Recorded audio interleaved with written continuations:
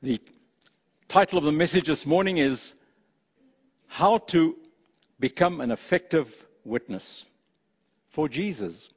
And I want to answer two questions. And the first one is, how to become a witness for Jesus?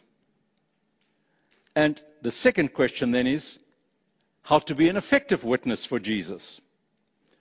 So, have you ever stopped to think, how do we become a witness for Jesus?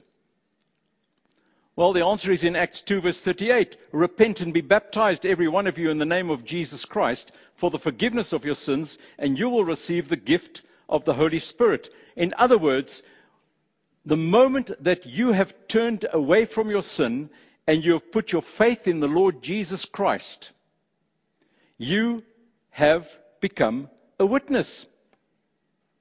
And remember to believe in the Lord Jesus Christ, not just to believe truths about Him. Now, I have a confession to make.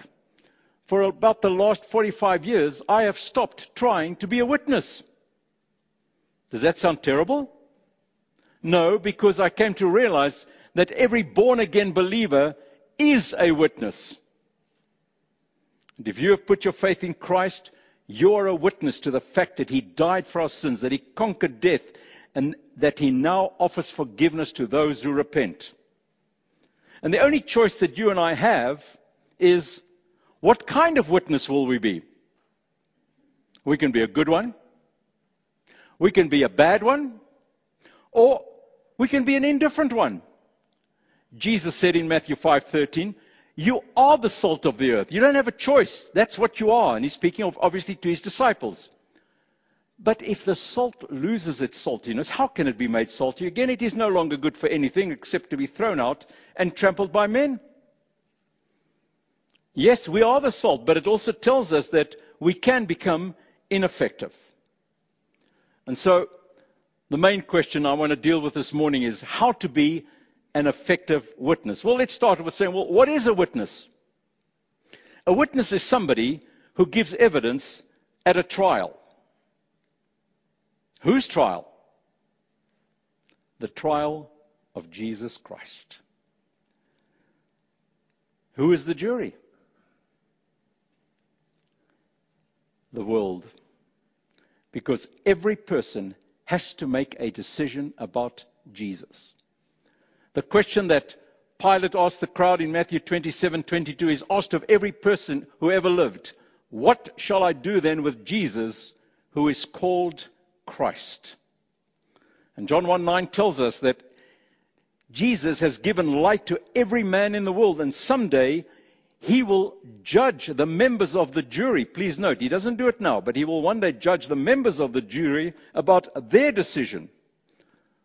And people often say, well, what about people who've never heard? Well, everybody has had some revelation, even especially in your eastern, Far East countries, very limited revelation, and God will judge us on the extent to which they responded to that. But that's for the future. Right now, Jesus is not the judge. He is on trial. In fact, in John 12:47, He said that He did not come to judge the world, but to save it. So the world is the jury. Who's the prosecutor? Satan.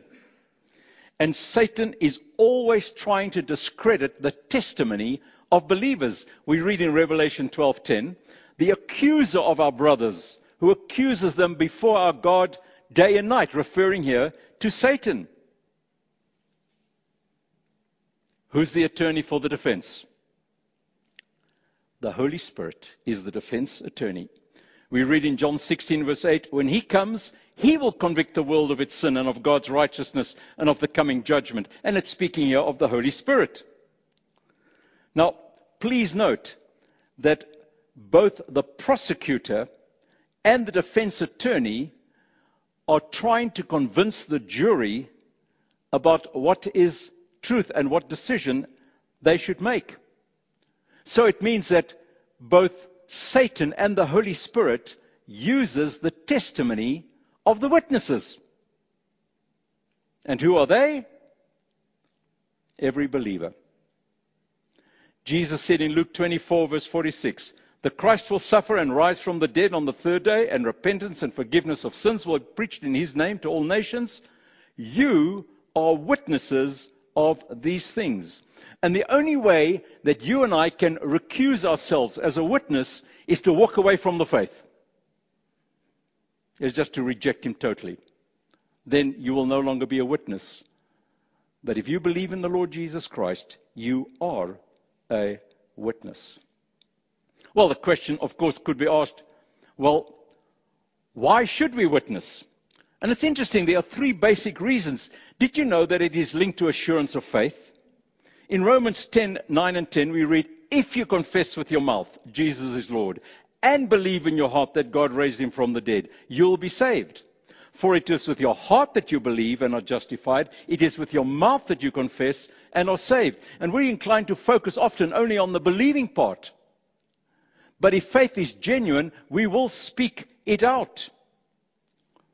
And on the odd occasion where I had the privilege of bringing somebody to put their faith in the Lord Jesus Christ, the first thing I encourage them to do is to go and tell somebody. And if it's in our home, I usually ask them to go and tell my wife what has just happened. And they will tell you that the minute you speak out to somebody that you are a believer in the Lord Jesus Christ, it just gives you an assurance. Yes, I know I am. Another reason to witness is it's a source of victory. In Revelation 12:11, for example, they overcame him, and it's speaking of Satan, by the blood of the Lamb, yes, and by the word of their testimony. You know, it's a lot more difficult to commit sin after we have testified to other people that we are his children. 3 weeks after I got engaged to Joy, I went off to Argentina for 10 months. And there are very, very beautiful girls in Argentina, let me tell you. And one of the first things I did whenever I had any kind of interaction with a girl was to tell her, I am engaged to be married. And somehow that immediately put a stop to any further attempts to try and flirt with them or for them to flirt with me. Understand? It was just that victory. And the third reason is, it's the purpose of our salvation. 1 Peter 2:9 says, you are a chosen people, a royal priesthood, a holy nation, a people belonging to God, that you may declare the praises of him who called you out of darkness into his wonderful light. And that's the only reason why after we get saved, the Lord doesn't take us to heaven immediately. And it's sad to know that there are some people, some believers, who actually miss out on God's purpose for their lives. What do you think is the biggest obstacle to witnessing? I think it's really only just one. Fear of what people might think of us. We have an example of that in John 12. Many, even among the leaders, believed in him, but because of the Pharisees, they would not confess their faith, for fear that they would be put out of the synagogue, for they loved praise from men more than praise from God.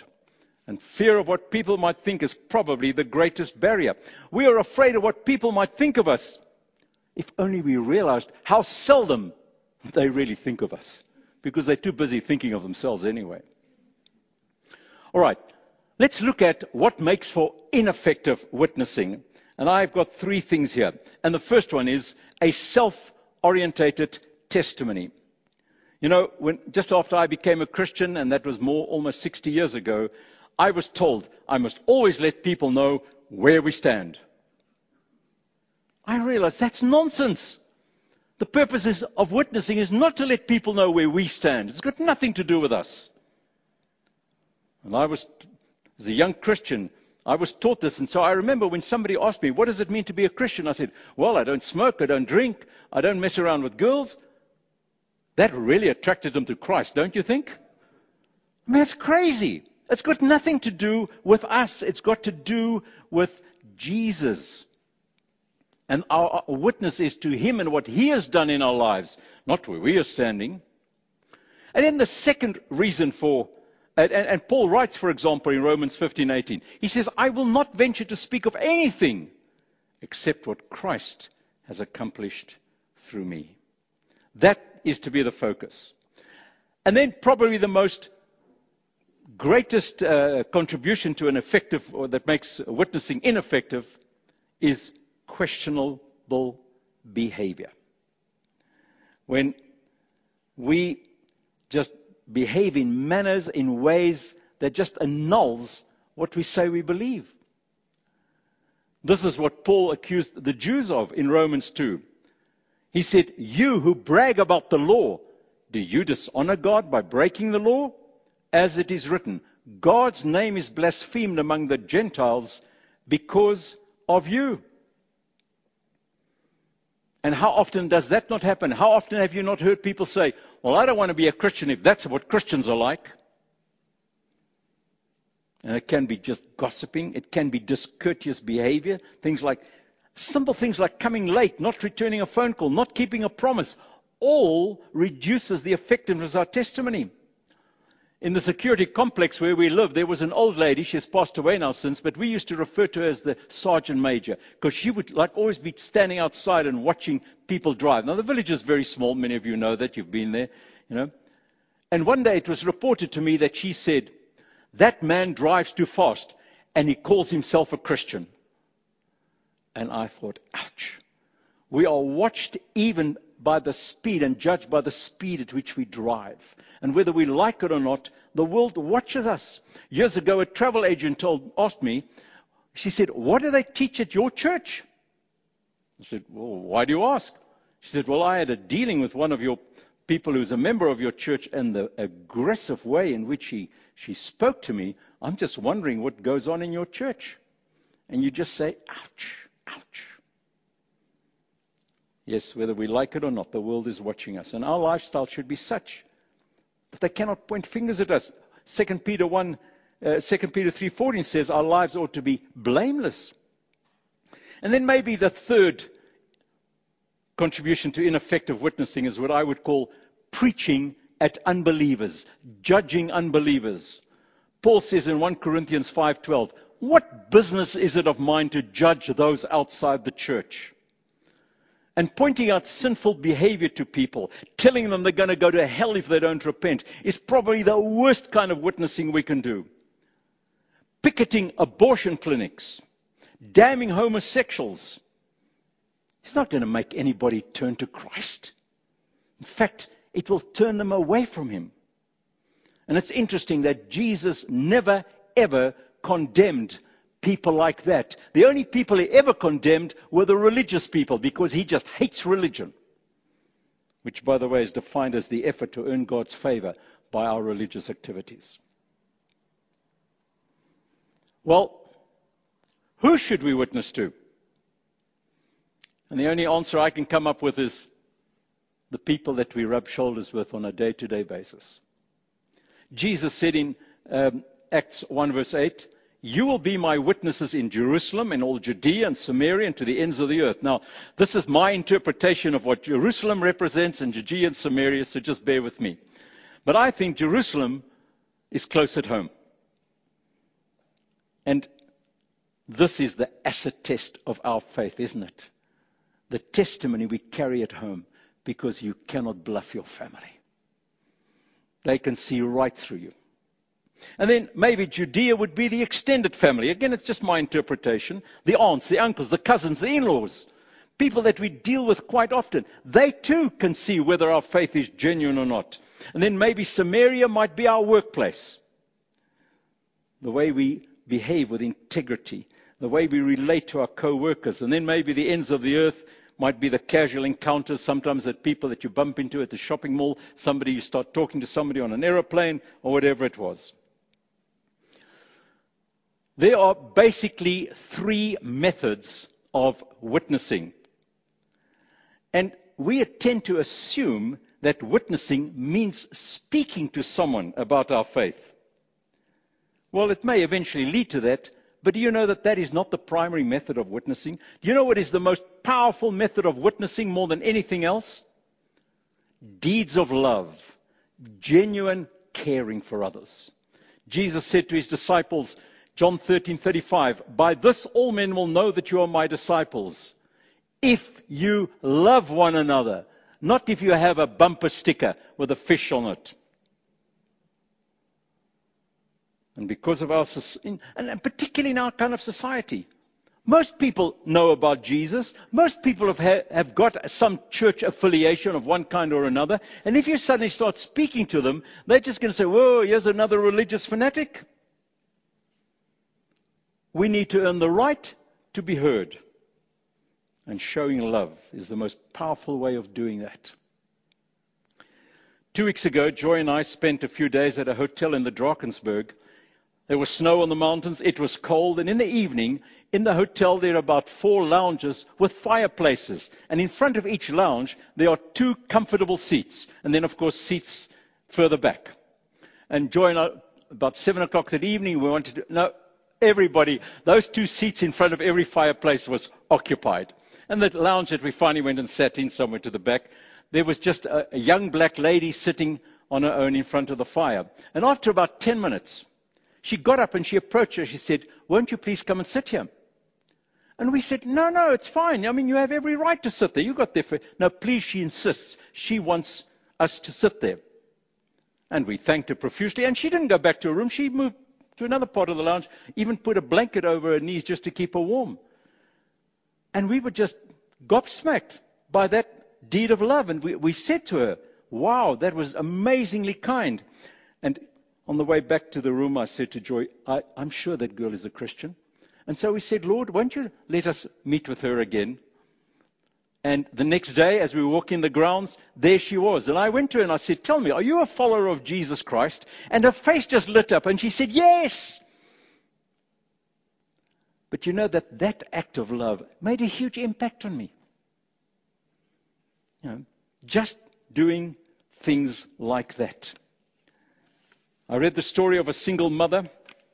She had a small baby. She was struggling to cope with life. And ladies at a nearby church offered to take turns to come every weekday in the afternoons to babysit. And, of course, in due course, she started attending their church. And when a friend of hers heard that she was going to that church, she said to her, what? Do you know what those people believe? She says, no, I don't know what they believe. I only know they held my baby. That's being an effective witness.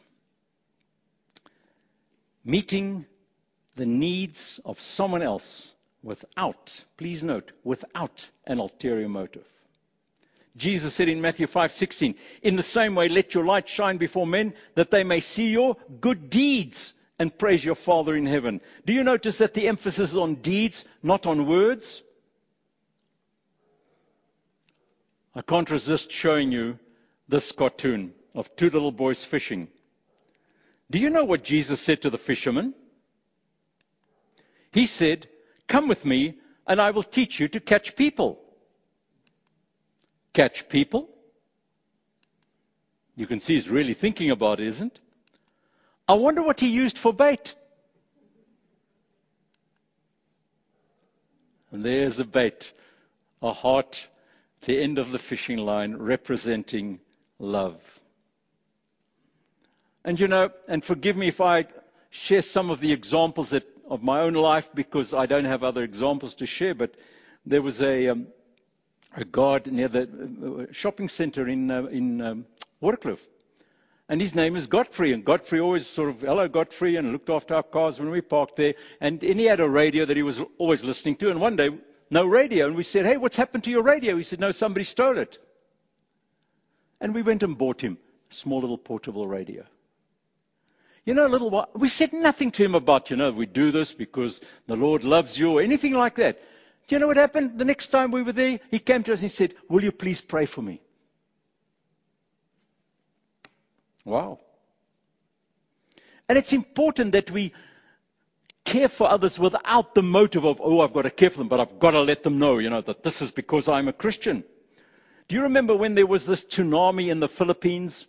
And there were, a number of relief organizations, Christian organizations, some of them, who wanted to help. And there was a relief agency in South Africa, and it was actually my son Michael who said, listen, there's a Muslim relief organization. They're really on the ball. They're well organized. Let's throw our resources in with them. And No, we could never work with those people. They're not Christians.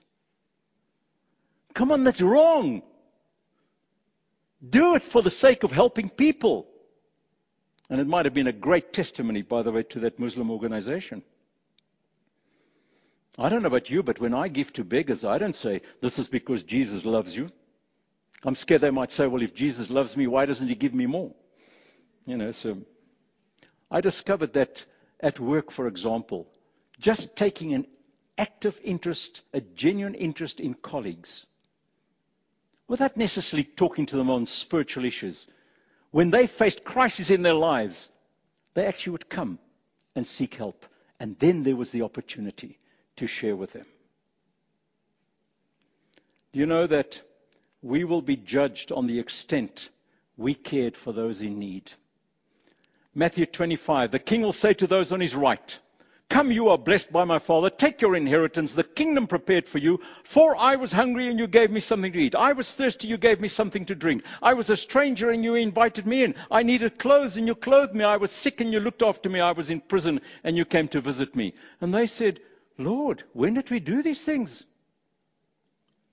And the king will reply, I tell you the truth, whatever you did for one of these, of the least of these brothers of mine, you did for me. And then he will say to those on the left, depart from me, you are cursed, into the eternal fire prepared for the devil and his angels. And he judges them for not caring for those who are in need. And that's how we will be judged, not by how many people we led to the Lord. Because frankly, words without love are useless. 1 Corinthians 13:10, if I could speak all the languages of earth and angels, but didn't love others, I would only be a noisy gong or a clanging cymbal. I'm sure you've heard of St. Francis of Assisi. He was in this monastery, and one day he invited a young friar to come and join him. He says, and we are going to go to the local village and we're going to preach. Oh, and the young friar is so excited. And when they arrived in the village, they saw a lady working in a garden, and they went and helped her work in the garden. And then they come across a shopkeeper who was unloading goods, and they helped him pack it on the shelves. And then they visit the hospital, and they prayed with several sick people. And towards the end of the day, the young friar said, so when are we going to start preaching? And Francis of Assisi said, we've been preaching all day long. And the famous quote that he made was, witness by every means possible, and if necessary, use words. For example, 1 Peter 3:1 says that unbelieving husbands are to be won over by their wives' behavior without words. We are to be a sweet fragrance. 2 Corinthians 2:14, through us spreads everywhere the fragrance of the knowledge of him. And we cannot do that if we have a holier than thou or a superior attitude. It's very interesting that a number of the security guards in our village have come and asked us for a Bible. We've never offered it to them. How do they know that we're even Christians? Maybe it was just the way we speak to them, the way we take the trouble to get to know their names and just address them like that. I don't know. That's by far the most powerful method of witnessing. The second method of witnessing, well, what do you think is this method? Do you remember when Jesus was at the well of Samaria, and there was this woman, she'd had many husbands, and he spoke to her, and she ran back to the village. And what did she say? Come see a man who told me everything I ever did. Could this be the Christ? She had no theological knowledge. She couldn't explain the way of salvation. She just extended an invitation. And the invitation that you and I can extend, first of all, might be just to say to me, hey, come. Why not come with me to church? Why not come with me to a cell group? Why not come with me to a cell meeting? For example, do you remember when we had this campaign, the 40 Days of Purpose? Many people came to know the Lord because somebody had invited them and said, man, we're having these special services. In recent times, we know of people, because I've done a lot of those devotions, of people who have said to other people, would you like to just, I heard a devotion that was very interesting for me, very helpful. Can I send it to you? I mean, they don't have to explain the gospel. They don't have to get into, they can just do that. Maybe an invitation just to read. Joy gave the book, The Purpose-Driven Life, to a lady who assists in the hair salon. And the next time she went there, Joy was told, it changed my life. I gave my own book on the becoming what you are to our gardener, and a few weeks later he came and told us he's put his faith in Christ. That's all. Maybe it's an invitation to hear. Bernard was one of our security guards, and he died, and Joy expressed sympathy to one of the guards and mentioned how we all need to be ready to die. And then she asked him if he knew where he was going, and he said, up or down? And Joy said, well, I know for sure I'm going up. To which Rifat replied, how can I also be sure? And that was the invitation, and he came to our home and he found the Lord there. We have a sharp uphill out of our security village, and often we will pick up some of the domestic helps, the servants who work there, we give them a lift up the hill. And I gave one lady a lift one day. I don't do this often, but I gave her one day, and I said, I hope your last journey is going to be up. And she said, how do you mean? And I explained, well, do you know that you're going to heaven? She says, no, nobody's ever explained it to me. I said, would you like to hear? Yes. And she came the next day, and she found the Lord. And I did the same thing to another domestic a few weeks later. And I said, would you like to know? She said, yes. I said, well, come to my house. She said, no, I'm sorry, I can't. I have to catch the bus. And catching the bus was more important than finding eternal life. Well, that was her choice. And then the third method. What do you think is it? It's giving a personal testimony.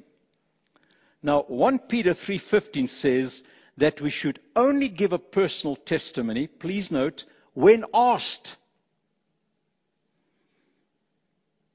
And when will people ask us? Only once we've established a relationship with them.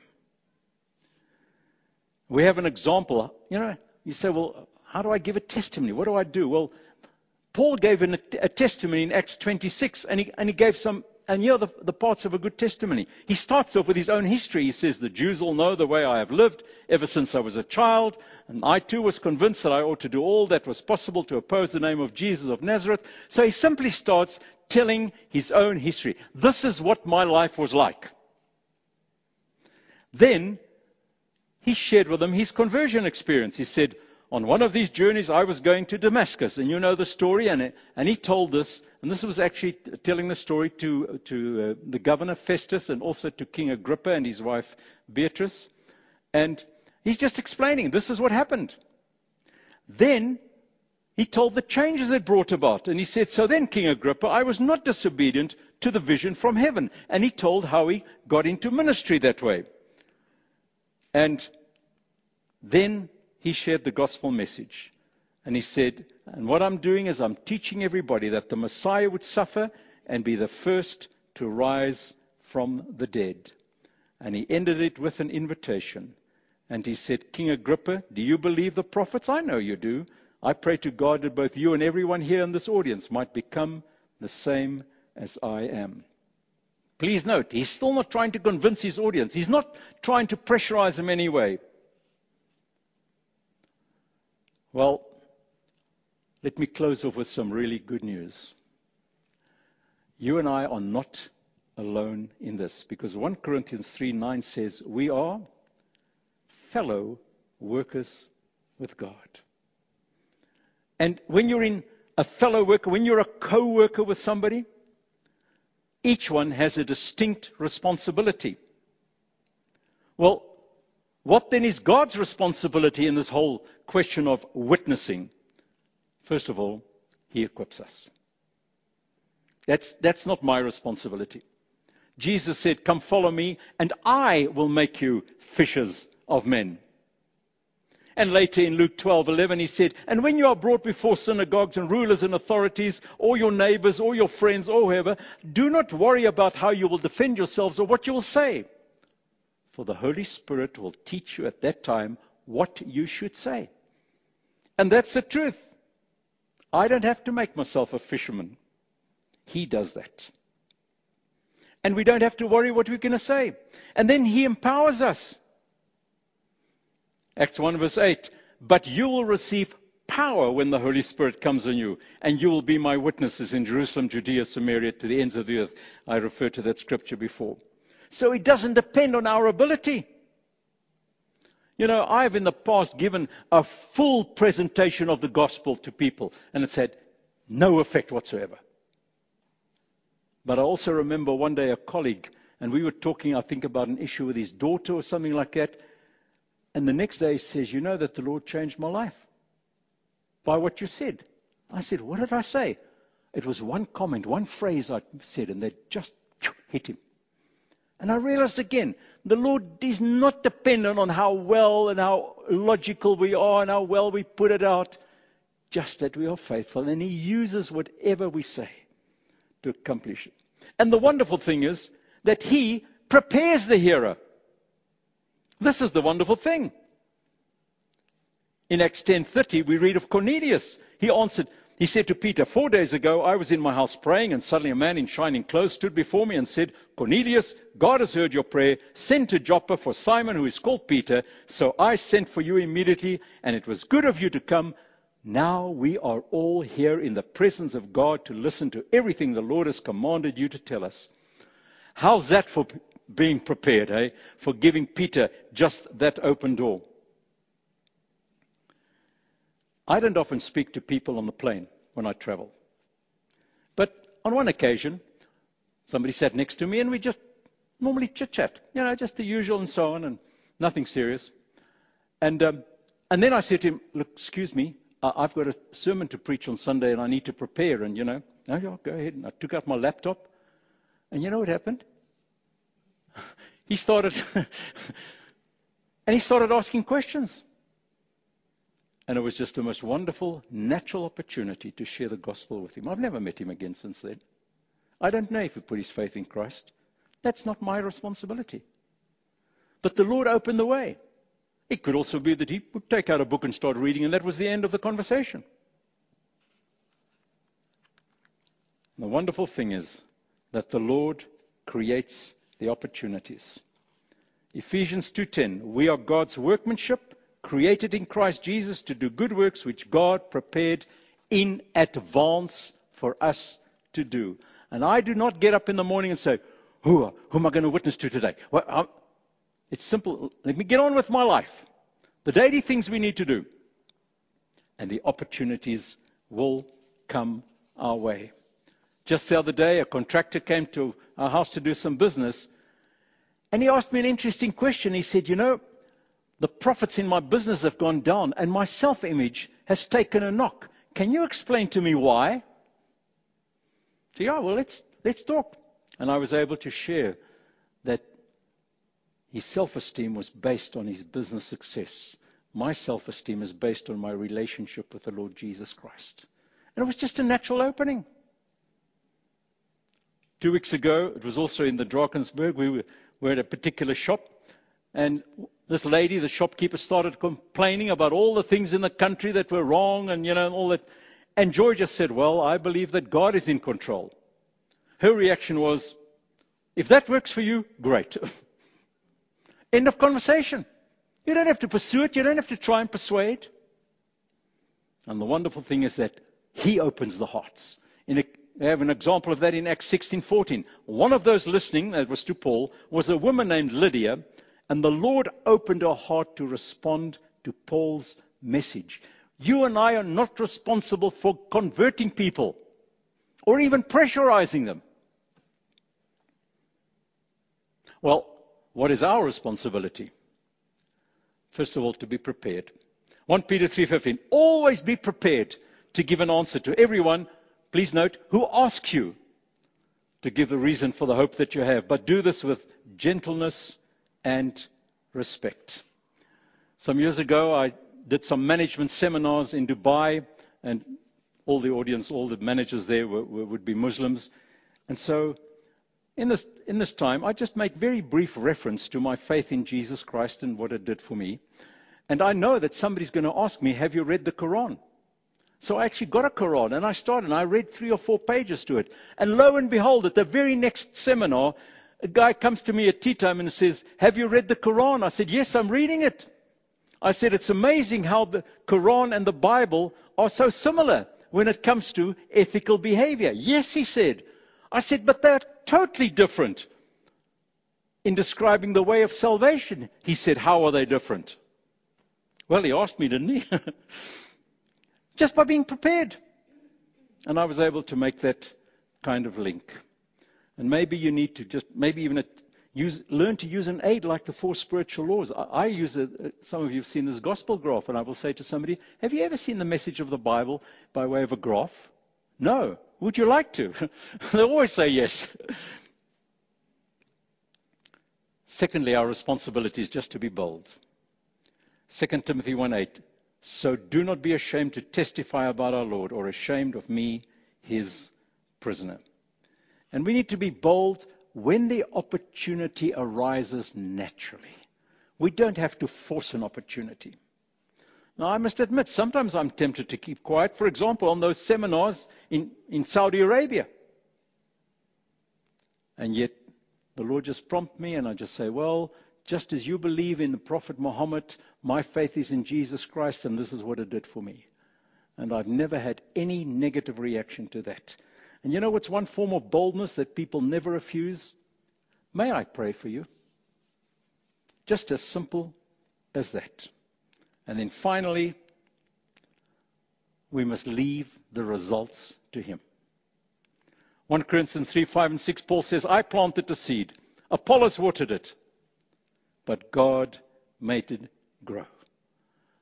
I have no idea what impact my testimony has on people. I have absolutely no idea. And it doesn't matter, because that is his responsibility.